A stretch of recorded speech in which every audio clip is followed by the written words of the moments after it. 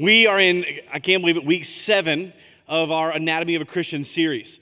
And I don't know about you, but just personally, I've loved diving into God's Word through this lens. It's been a lot of fun just to kind of explore and discover God's Word through a specific lens, and that is the anatomy of the believer. And so tonight, we're going to be, we've done the body, we've done the mind, the heart, the eyes, the mouth, the ears, and tonight we're going to do the hands.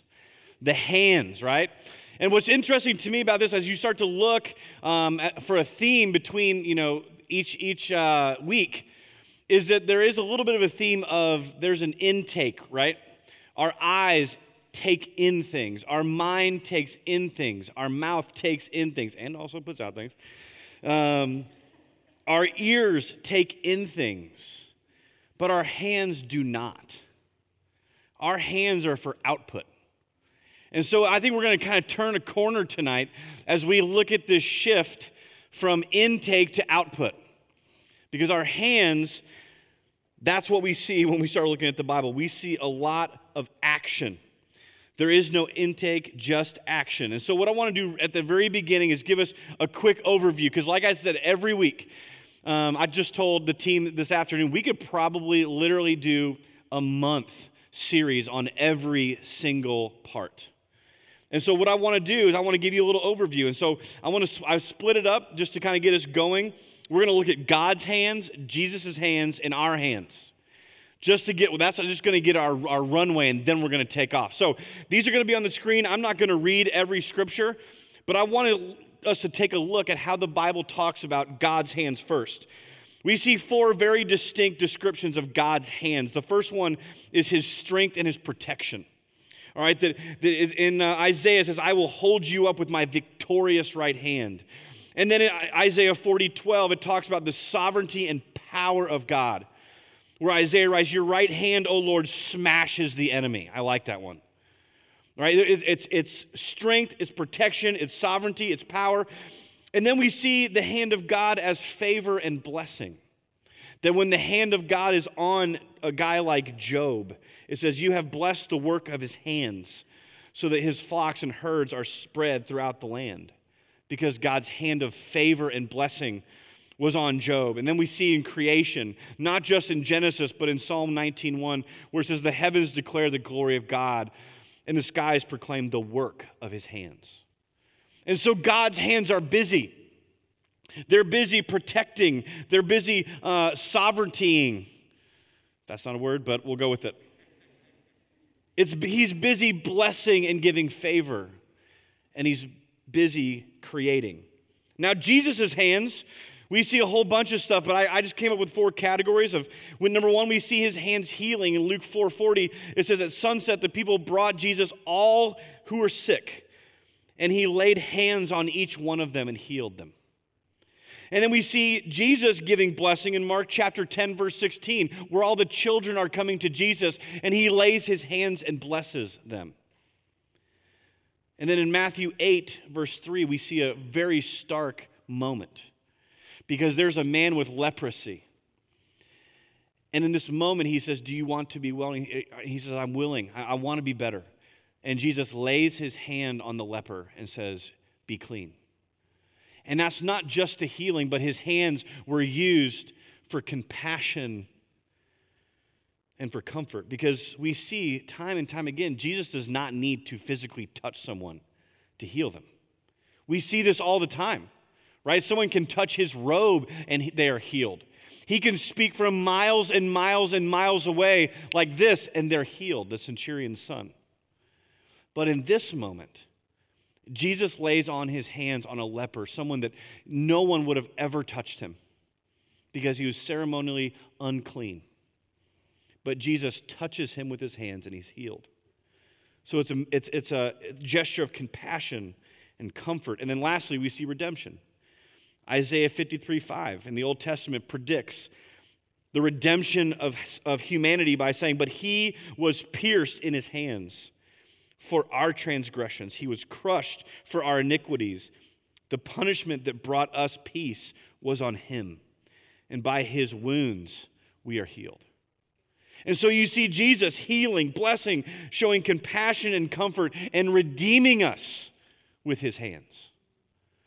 And then we got to turn and look at our hands. What does the Bible say about our hands? Well, in Deuteronomy 16 and 27, it very clearly states that our hands as humans can create both evil and good. In Psalm 134:2, it says, lift up your hands in the sanctuary and praise the Lord.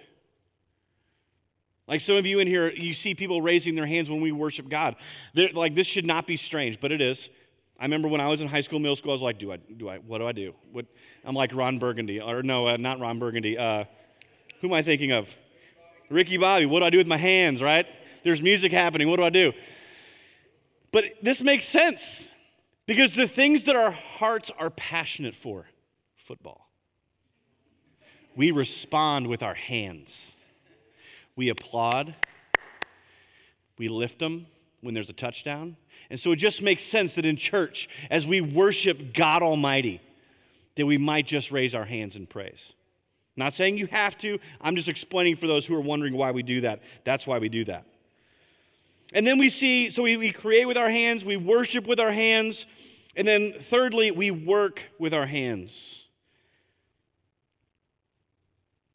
Ephesians 2:10 says, for we are God's handiwork, created in Christ Jesus to do good works, which God prepared in advance for us to do. You see, throughout the Bible, hands symbolize many things, but tonight what I want to focus on is the phrase, the work of your hands. The work of your hands. We see that phrase all over the Old Testament specifically. The work of your hands. Because if we go all the way back to Genesis in the garden, and if you go on our website, you can look at this series. We did a whole series on work, all right? We're not redoing that talk tonight.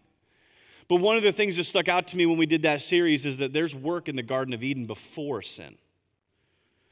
That work is not a result of the fall of humanity. Adam was working the garden before sin. And you see, before sin, what Adam was doing, the work of his hands was kingdom work. He and God were talking every day in the garden, and Adam was working the garden. And so he was in communion with God. And then we have sin and the fall of humanity. And ever since then, for the most part, what humanity's hands have been working at is destruction and oppression. When you look across our world, what we have, the work of our hands as humanity, if you're a student of history, it's not a pretty history.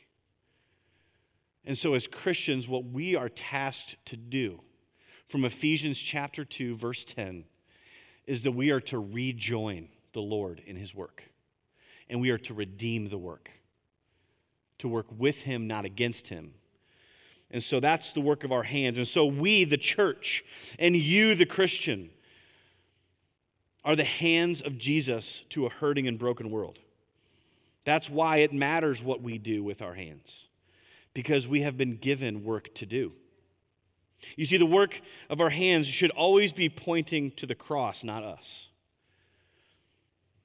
And this is, if I want to frame this up like, what I'm trying to bump up against here a little bit is our culture of, look at this guy, right? Going on that mission trip and taking the selfie. Whoosh, look at me, serving Jesus, right? Because I think innately in our culture, it's look at me. Like my kids do this all the time. Dad, watch this. Dad, watch this. Dad, watch this.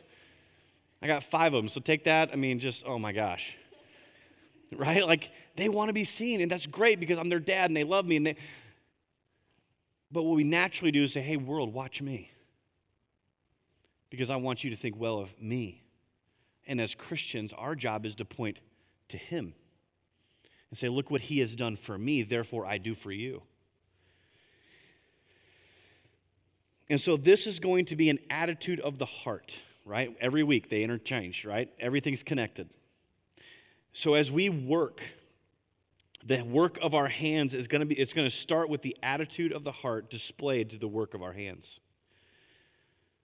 Because the work of our hands is a response to what Jesus has already done for us. We're not simply telling the church, the Christian, to be the Red Cross, right? We're to be the Red Cross, but we're actually pointing people to the cross. We're not just doing it to do it. We're doing it for a purpose because we've been given a purpose and a mission and a calling, that the work of our hands would point people to Jesus. And as we do that, we do two things. We meet physical needs and we meet spiritual needs. But as we walk through tonight, what you're going to see is we have to meet the physical needs first most often so that they can see and be open to hearing their spiritual need. And you see Jesus do this over and over and over. So Ephesians 2, 8, 9, and 10. Here we go. This is Paul. He's writing a letter to the church in Ephesus. And he says, "For it is by grace you have been saved through faith. And this is not from yourselves. It is the gift of God, not by works, so that no one can boast. For we are God's handiwork, created in Jesus Christ to do good works, which God prepared in advance for us to do." Like this section right here is the gospel of Jesus Christ in 3 verses. Number 1, it is by grace you have been saved. You are saved because of God's favor for you. Undeserved favor. It is not you. In verse 9, it says you aren't saved by good works, but you were saved for good works. Right? We don't work really hard and do good stuff so we can earn heaven. All right? That's earning your salvation through good works. No. You weren't saved by your good works. You were saved to do good works, to be the hands of Jesus to a watching world. And then verse 10, it says we are not just God's handiwork, we were created in Christ to do good works. And catch this, which God prepared in advance for us to do. You see, we have not just been redeemed from sin, but we have been redeemed for a mission. Because I think if I were to roll back the clock and look at little Andy when I first gave my life to Jesus when I was like 7 years old, because I didn't want to go to hell.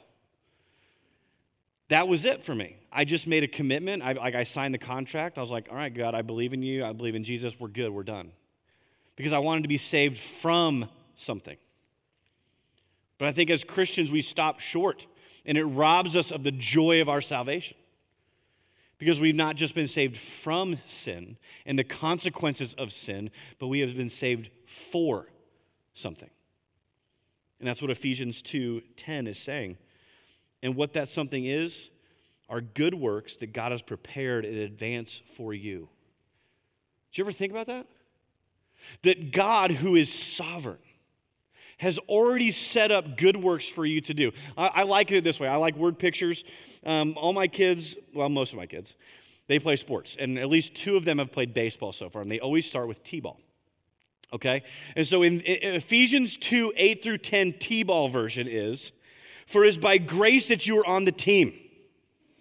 You do not deserve to wear the uniform, but I love you. And so I'm going to do the work for you. You're on the team. Come on." And he gives us a jersey. And he gives us a glove and a bat. All right? And then he says, "For we are God's handiwork created in Jesus to do good works." We're not saved just to sit in the dugout and have a kumbaya prayer meeting. We were saved to go play, to get on the field, to do good works. And this is where T-ball comes in. Verse 10, "For which God prepared in advance for us to do." Not only as Christians are we on God's team, undeservedly so. And not only is he telling us, hey, let's go out in the field, he has set up a tee and put the ball stationary on that tee. And he hands us the bat and says, "I'm ready. I have set it up for you. Swing away, dude." That's our faith. Is that we're not just saved by grace, but we're saved for something. And it's already been prepared for you in advance. We can't stop short. Too many, just in my opinion, there's just too many underutilized Christians out there. Because we're so focused on all the other stuff that we have forgotten our mission, the work of our hands. We're so worried about the things that on your deathbed you will not care about.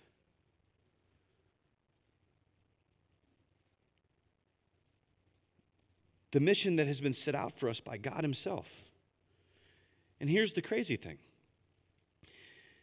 is we when we lose track of our mission, according to Ephesians 2, to do the good works that God has already set out for us to do, what ends up happening is we do two things. We kind of get lulled to sleep in our faith by the American dream. That the purpose of my life is to get more, earn more, and be more. Like it's what I said a couple weeks more. Do more, better. That's the American dream. And it's never stopping, and it's never ceasing, and it's constant, and it's anxiety-producing, and it's weary, and it wears you out. And just like Cole read earlier, he says, come to me. I've already got the T-ball thing set up. Let's go. Let's play ball. Because here's the deal. When we know the mission that we are for, that we were created in Christ for, and when we know that God has already set up in advance good works for us to do, then all of a sudden, the work of our hands does not become arduous, it becomes exciting. Because we are living expectantly. Like, do you trust that Ephesians 2:10 is true? Think about this. Is it true? Do you believe? Not only you are saved by grace, but you are saved for a purpose. And that purpose is good works. And those good works have already been set up for you in advance by God Almighty. You see, he's working in and around us. He's got the T-ball set up here, and he's got one at work, and he's got one in your neighborhood, and he's got one in your family. He's got one on the way to work. And so here's what I want to talk about as a Christian. This is my first point tonight. I know that's a long setup, but we're going to get through this quick. As a Christian, you are an agent of redemption. When it comes to the work of our hands, you are an agent of redemption. Now, let me explain that. The word agent is defined a person who acts on behalf of another person or group. A person who acts on behalf of another person or group. Right? When I think of an agent, I think of Secret Service. Right? They're not living and working according to what they want to do for their purposes. They are an agent with a very specific mission. And that mission doesn't come from them. It comes from somebody much higher than them. Or maybe for you, it's a sports agent. You're like, the sports agent is the one that goes on behalf of the athlete to get the biggest contract possible and to get just white M&Ms in the room, right? Before the concert, if it's a musician. Like the agent is working on behalf of another. And so as Christians, we are agents of redemption. 2 Corinthians 5:20, Paul writes, "We are therefore Christ's ambassadors, agents, as though God were making his appeal through us. We implore you on Christ's behalf, be reconciled to God." Guys, this verse blows my mind. Because what it is saying is that we are Christ's agents. We are his secret agents in this world. And he chose, in his sovereignty and in his goodness and his grace, and thank goodness his mercy, he chose to make the appeal through us. You're his plan A, to bring redemption to a watching world. To bring the gospel of Jesus Christ in every way possible, whether it's the actual sharing of your faith or it's just actually redeeming this world. Working for the good of others, that they might become redeemed to Jesus Christ. Philippians 3:20, Paul says, we are citizens of heaven. And in Matthew 28, in Acts chapter 1, Jesus, our King, our Savior, the one that we claim Christian, we follow Jesus. He tells us in Matthew 28 in Acts chapter 1, you will be my witnesses to the ends of the earth. Go make disciples. That's your mission. That's my mission. It's the good work that he has set up for us to do. You see, because we have been restored to God as Christians through the death and resurrection of Jesus, we've been now given the task of taking this message to others. You, as a Christian, are an agent of redemption. You're an agent of redemption. Have you ever thought about yourself that way? You're a secret agent. And you have been given a task. I have been given a task. And that is to give the redeeming message of Jesus Christ in every way possible, spiritually, physically. We're agents of redemption. So how do we do that, you say? Great question. There's a lot of ways, and I can't list them all here, so here's what I came up with. See a need and meet a need. That's how you live out the life of an agent of redemption. You see a need, whether that is physical, emotional, spiritual, and as best as you can, you meet that need. Meet that need. You're driving along the road and you see some guy in the corner holding a sign. Meet that need. You've got a neighbor that needs help with something. Meet that need. I've got a gal in our office. Admire her and her husband greatly. They practically do this, and they've flipped over their lives to do this, to be agents of redemption, because they are fostering 2 kids. And they started about a year ago, and man, has it been a wild ride. Some good, but mostly just wild, not in the great way. But they are redeeming these kids who have a family that is broken and messed up, and they're giving them a home where they're loving them and caring for them and teaching them who Jesus is. They're redeeming. They're agents of redemption. They saw a need, and they said, for us, we're going to meet that need. So swing away. God has put the ball on the tee. And when we think about seeing a need, honestly, it usually starts with a physical need. When you see the miracles of Jesus, he's meeting a physical need because he wants to tell them about the spiritual need. But when their tummy is grumbling and they have leprosy and they're blind, it's going to be hard to hear the gospel of Jesus when they're hungry, when they're hurting, when they're oppressed, when there is injustice. And so we, as agents of redemption, we step into the moment. We don't shrink back from it. We see a need, and we step in and we try and meet it as best we can, not for our glory, but for the glory of God. You see, the work of our hands as an agent of redemption is joining Jesus and making all things new. And that means loving, serving, and fighting for all those Jesus died for. My second point is that as Christians, as agents of redemption, you are not alone. You're not alone. You're not a rogue agent all by yourself. Like, God is not the kind of God who says, hey, good luck. You got the uniform on? Good luck to you. No, he says, let's walk together. Let's go together. In Philippians 2:13, Paul writes, for it is God who works in you to will and to act in order to fulfill his good purpose. Guys, it's God that's working in and through you. You are not alone in this endeavor. The God of the universe who set the ball on the tee is walking you up to the tee. It's like, right? You can just imagine Dad getting behind the kid like, all right, let's swing. He's with you, and he is working through you. You're not doing this on your own. Not only that, but from a community perspective, the author of Hebrews writes in Hebrews 10:24, and let us consider how we may spur or encourage one another on toward love and good deeds. The work of our hands, good deeds. How do we do this? We do it through small groups. We do it through gathering groups. We do it through getting coffee with one another. We do it by coming together and having church and singing and raising our hands and praying for each other. Like, think about this. All the ways that we do this thing called good deeds and living out our faith, the author of Hebrews is saying, do it together. Encourage one another. Spur one another on towards love and good deeds. Encourage, cheer each other on.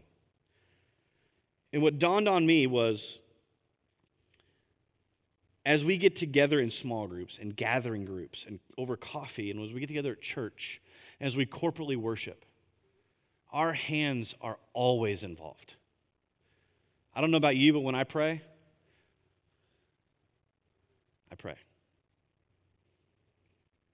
When I want to encourage somebody, I use my hands. Way to go, man. Keep going. Let's go. Right? We use our hands to encourage. And we also use our hands to celebrate, like I said earlier. We lift our hands, we celebrate together. God, you are so good. Thank you.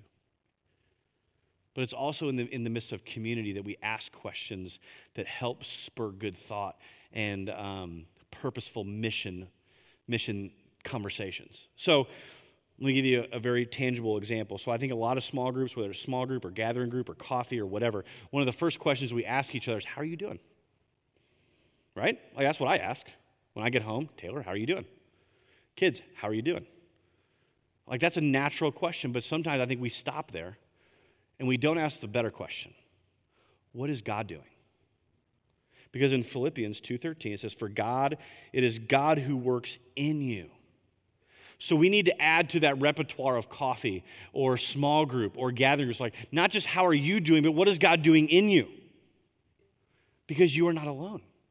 And we have people around us in our small groups and our gathering groups, our friends that we can lean on to cheer us on, to encourage us, to pick us up when we're tired. And so you're not alone as an agent of redemption. You see, the work of our hands is not a lonely endeavor, but one that leads to connection both with God and others. And lastly, as a Christian, your work should be seen. Your work should be seen. Now, I want to be very careful here. What I'm not saying the opposite of what I just said a few minutes ago. What I'm not saying is you should go out and let everyone see how wonderful and good you are. But on the other hand, you can't sit in your closet or in your living room and swing away at the good deeds that God has prepared for you. And so there's got to be something in between, right? Matthew 5:15 and 16. Jesus says this, neither do people light a lamp and put it under a bowl. Instead, they put it on its stand, and it gives light to everyone in the house. In the same way, let your light shine before others, that they may see your good deeds and glorify your Father in heaven. You see, Jesus himself is saying, hey, go do it so that they might see your behavior and give God glory. It's not a, hey, look at me. It's a, hey, I'm going to love you. Look at him. Because this is why I'm doing it. We're constantly just go, it's him. It's about Jesus. God is good. He is a good Father. Jesus is my Savior. It's about him because he has saved me and he has given me grace and treated me with gentleness and kindness and goodness. I'm going to treat you the same way. He has met my greatest need, and so I want to meet your greatest need. Let me give you a good heart check question, because I think that if you're anything like me, whether it's raising your hands at church, and you're like, I remember when I was in college, I was like, I probably should do this because I'll look holier if I do this. My heart wasn't right in doing that.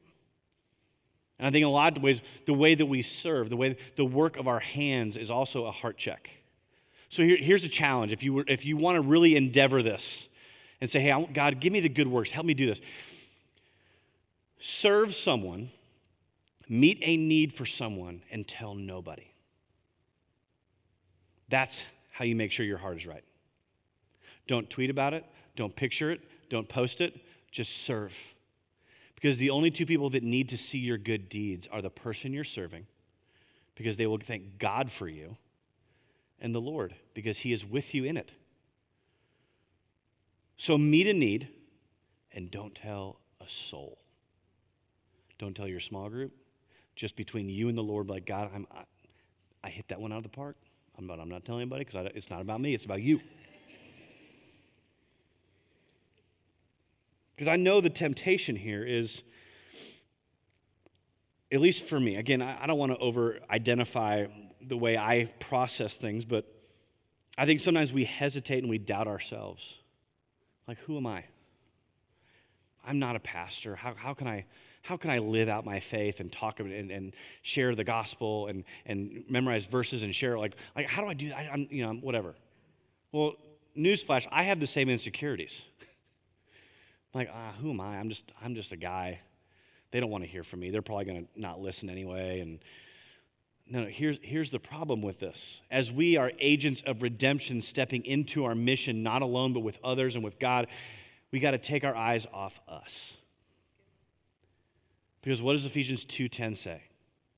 It is God who is setting you up. He's already working.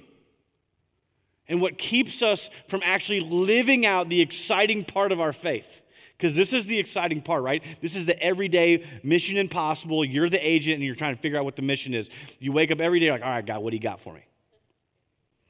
The biggest hurdle is me. My fear, my insecurity. And so what that tells me is I'm looking at me. I'm thinking about me versus trusting what Paul says in Ephesians 2:10, that he has created you for this moment. And it's not the big ones. We all want the big one, right? We want the big, showy, like, no, he's created you for the little stuff. Like one thing I can't wait to do in heaven is roll back the video and watch Jesus on all the small interactions that aren't in here. And I can't wait to see what did he do. Some of you may feel like I'm not qualified. You don't know my story. You don't know what I've done. Guys, that's the voice of the enemy. That's the voice of the enemy, trying to convince you that that ball on the tee, you can't hit it anyway. You know what? Even if you, like, let's just take it to a real example. Like my kids, when they first started playing baseball, they never hit the ball on the tee. They hit the tee. But you know what happens? The ball moves. So even as they fail, they get to run to first base. And so guys, we can't just say, I'm not worth it, I can't do it, I'm not qualified, because I want to turn you to John chapter 6. Don't turn there right now, just think, this is a famous, if you've been in church, you know this story. It's the feeding of 5,000. Right? Jesus is teaching, everybody's getting hungry, their tummies are grumbling, and the disciples are like, what are we going to do? It's going to take way too much money to buy everybody food. And lo and behold, there's a little tiny boy, and he's got 5 loaves of bread and 2 little fish. And he says, here you go, this is what I got. And Jesus says, that's all I need. And Jesus takes the 5 loaves and the 2 fish, and he feeds 5,000 men. That doesn't include the women and children that were there. And there was leftovers for dinner. You see, God will use what you have if what you have is his. Whether it's this much, or whatever, God will use what you have as long as what you have is his. You're yielded to him. Say, God, this is my money, but it's now yours. And that may not be what I want to do, but if that's what you want me to do, then I will do it. It's a yielded heart of saying, God, I will do what you've called me to do. And I will do it the way you want me to do it. It is yours. And when we give him our loaves and our fishes, he will feed 5,000. He will do more than you could ever imagine when we step into obedience and say, hey, I'm just going to do it. I don't know how this is going to turn out. I don't think I'm qualified. I don't think I can, but here we go. You just watch not only how God works, but how your faith will get lit on fire. Like I promise you. Because you're an agent of redemption. And that is what God is all about. He is about redeeming the lost, setting the captives free. And he wants you to be a part of it. God, there's no greater joy.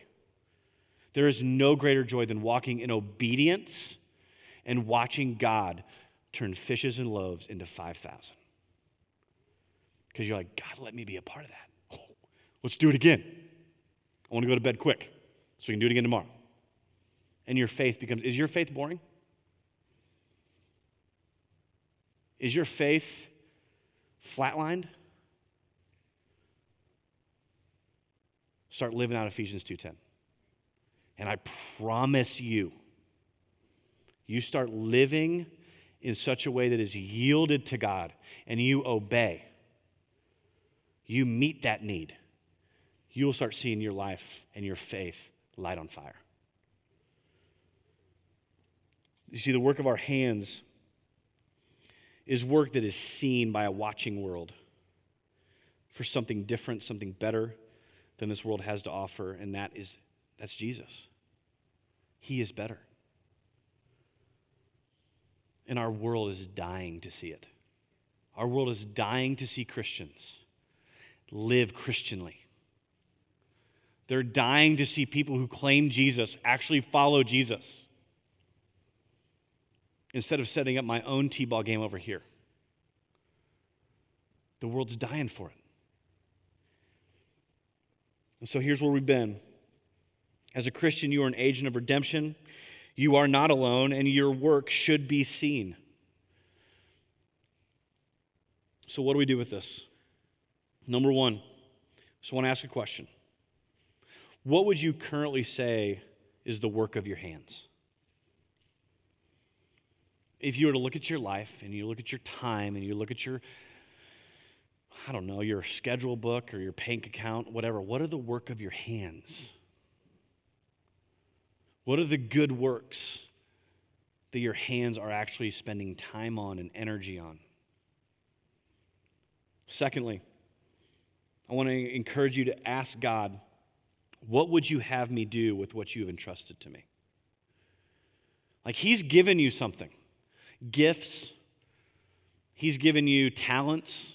He's given you a certain wiring and a certain personality, and He's given you a certain job that gives you a certain paycheck. What has He given you? And what might He want you to do with it that would come together with His purposes, that we would be agents of redemption in this world? And then lastly, this is just a flashback. I want to challenge you to see a need and meet a need, because we can do that tonight. We can do that tomorrow. We just have to tune our eyes. Sorry, God, help me see the needs. And as Nehemiah in chapter 6, verse 9 says, strengthen my hands for the work. Strengthen my hands to do the work that you have called me to do. Because, guys, in the end, our goal is to be faithful followers of Christ, not famous followers of Christ. That is not our goal. That is nowhere in Scripture. That everyone would see you and think much of you. It's that people would see us and think much of Him. And we do that by seeing needs and we meet them. So let me close with this. Gathering, what would it look like if we took Ephesians 2:10 and put it to memory and we put it to practice? What would it look like? If we put it to memory and that every day we woke up looking for the good works God has prepared for us that day. And we would pray to God, strengthen my hands for the work today. I promise you that job you hate all of a sudden becomes increasingly meaningful. And that apartment complex or neighborhood you live in starts to look like T-balls everywhere. We serve and we care for and we fight injustice for the sake of someone else, because Jesus has done that for us. And in doing so, your faith will be lit on fire. For we are God's handiwork, created in Christ to do good works, which God prepared in advance for us to do. So tomorrow morning, what might it look like if you woke up in the shower, prayed next to your bed or on your drive to work, that you would pray, God, open my eyes to see the good works you have prepared for me today, and give me the strength in my hands to do the work. Let's pray. God, I want to thank you, man, just for the gospel. Jesus, that you did the work. It is by grace that we are saved through faith, not our own doing, so that no one can boast. We've been created in Christ to do good works that you have beforehand set out for us. God, if there's anybody in here that has not believed upon the cross of Jesus Christ for their salvation, God, I pray that you would not let them leave tonight without doing so. That they would not ignore the nudge that they have right now.